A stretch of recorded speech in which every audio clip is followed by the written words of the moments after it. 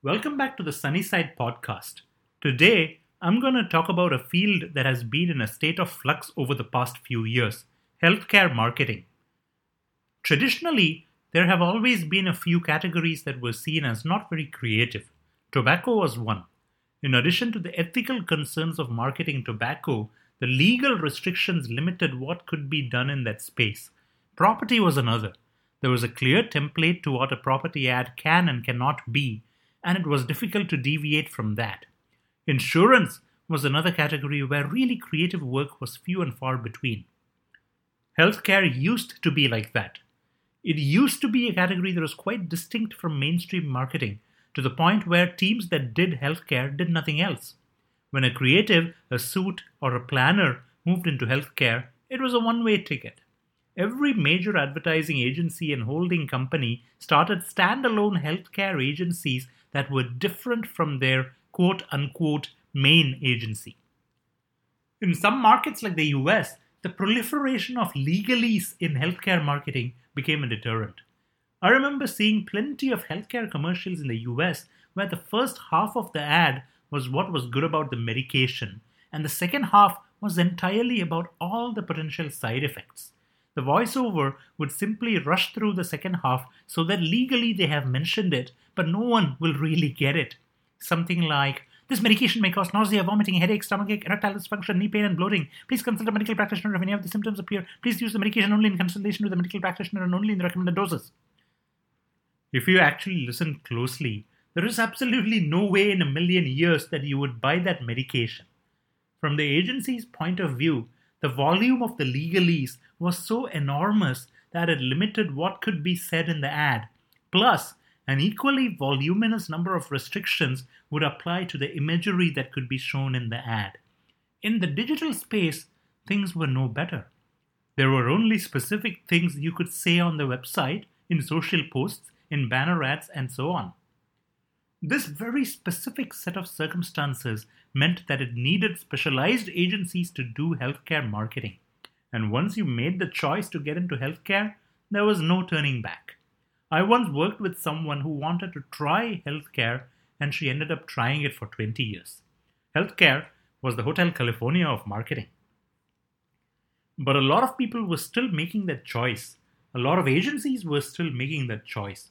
The reason for that was that healthcare marketing was always extremely lucrative. Because healthcare clients had deep pockets, agencies got substantial retainers from them. And because agencies got substantial retainers from them, their creatives, planners, and suits made good money. Everyone was happy, and it became a self-contained ecosystem. The downside of this was that a perception emerged that healthcare marketing was not very creative.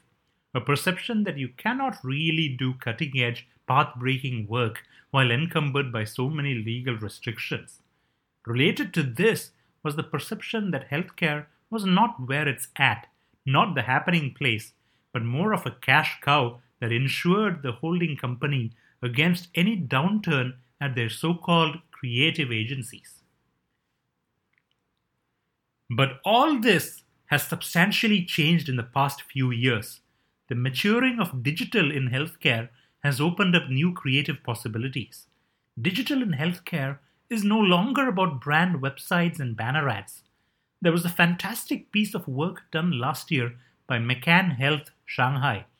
It was called Breath of Life, and it's an app that uses a multitude of mobile functionality to inform a user if they may have chronic obstructive pulmonary disease or COPD. You simply blow into your phone and it will visualize your breathing into a beautiful Chinese calligraphic art piece. The microphone of your phone records your breath to produce a sound wave, and a quick analysis of the sound wave indicates your lung volume. If the lung volume is measured to be lower than 70%, the app will recommend that you visit a pulmonologist for a checkup of your lungs. Users could share their calligraphic art piece on social media to encourage others to take the test. This entire app was housed within WeChat, giving it enormous virality in China. This won a Grand Prix at the Pharma Alliance in 2019 and helped McCann Health Shanghai become Healthcare Agency of the Year. Perhaps more importantly, it made the entire creative industry take note of this as a genuinely creative and digital piece of work that came out of the healthcare category. For possibly the first time, the so-called main advertising people looked at a piece of work from the healthcare category and felt, I wish I had thought of that. Healthcare agencies are also taking it to the next level by developing in-house data capabilities. McCann Health Data Solutions was started in 2014. One of the tools developed by McCann Health Data Solutions was the predictive analytics solution Foresight. E-detailing has become another opportunity for healthcare agencies. E-detailing is the creation of digital tools for healthcare providers to learn more about the right medication and other products to prescribe to their patients. The more interactive these tools are, the more delight you create for the healthcare providers, and the more likely they are to choose your brand for their patients. This requires the agency to bring in digital, design, and UX thinking, which are all capabilities agencies are proud of. Healthcare wearables are another opportunity. Suddenly, there's so much excitement in healthcare marketing. What is responsible for this changing face of healthcare marketing? You could partly credit the Cannes Lions for catalyzing this change by introducing the Health Lions and the Pharma Lions, but I think it goes deeper than that. I think it represents a shift in the industry which is no longer working for the quickest and easiest way to win awards and put scores on the board. We are no longer looking to do ads for the neighborhood bicycle shop so that we can enter it into the Cannes Lions and win something. We are increasingly moving towards hardworking, brand-building work that may win a few awards as a byproduct of its excellence, but that's not the end goal. The end goal is to build a brand and make people connect with that brand and love that brand. Which means that the restrictions in healthcare marketing are actually exciting for a new breed of creatives, planners, and suits. We don't look at these restrictions as a creativity killer, but something that streamlines and focuses our creativity. We are pouring our creative juices into these opportunities and realizing that the opportunities are more immense than we thought. Something similar is happening in the FMCG industry. There was a time creatives told their agencies not to put them onto the big FMCG account, but now there is a breed of creatives who are doing excellent award-winning work for FMCG. The creative team at Publicis Singapore, led by Ajay Trivikraman, keeps doing top-quality work for P&G brands like Vicks and Safeguard. BBDO New York has done provocative films like The Talk and The Look for P&G's corporate brand. In one of my earlier podcasts, I mentioned Vavan, which is an inter-agency collaborative team that is doing excellent work for the P&G brand Tide in the US. Likewise, Ogilvy India, led by the legendary Piyush Pandey, has consistently done excellent work for Unilever brands like Lifebuoy. The face of FMCG marketing has changed over the past 10 years or so, with more and more of us interested in this category.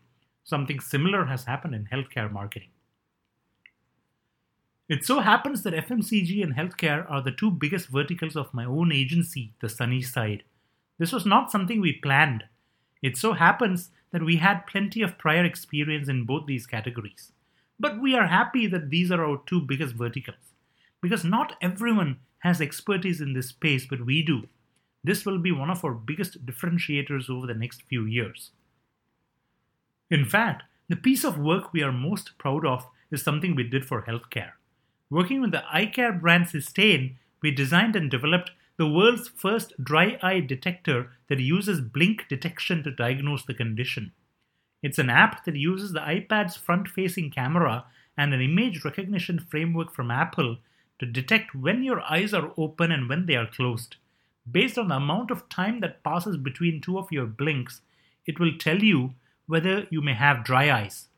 More frequent blinking is seen as an indicator for dryness, as your eyes blink more often to generate more lubrication to compensate for the dryness.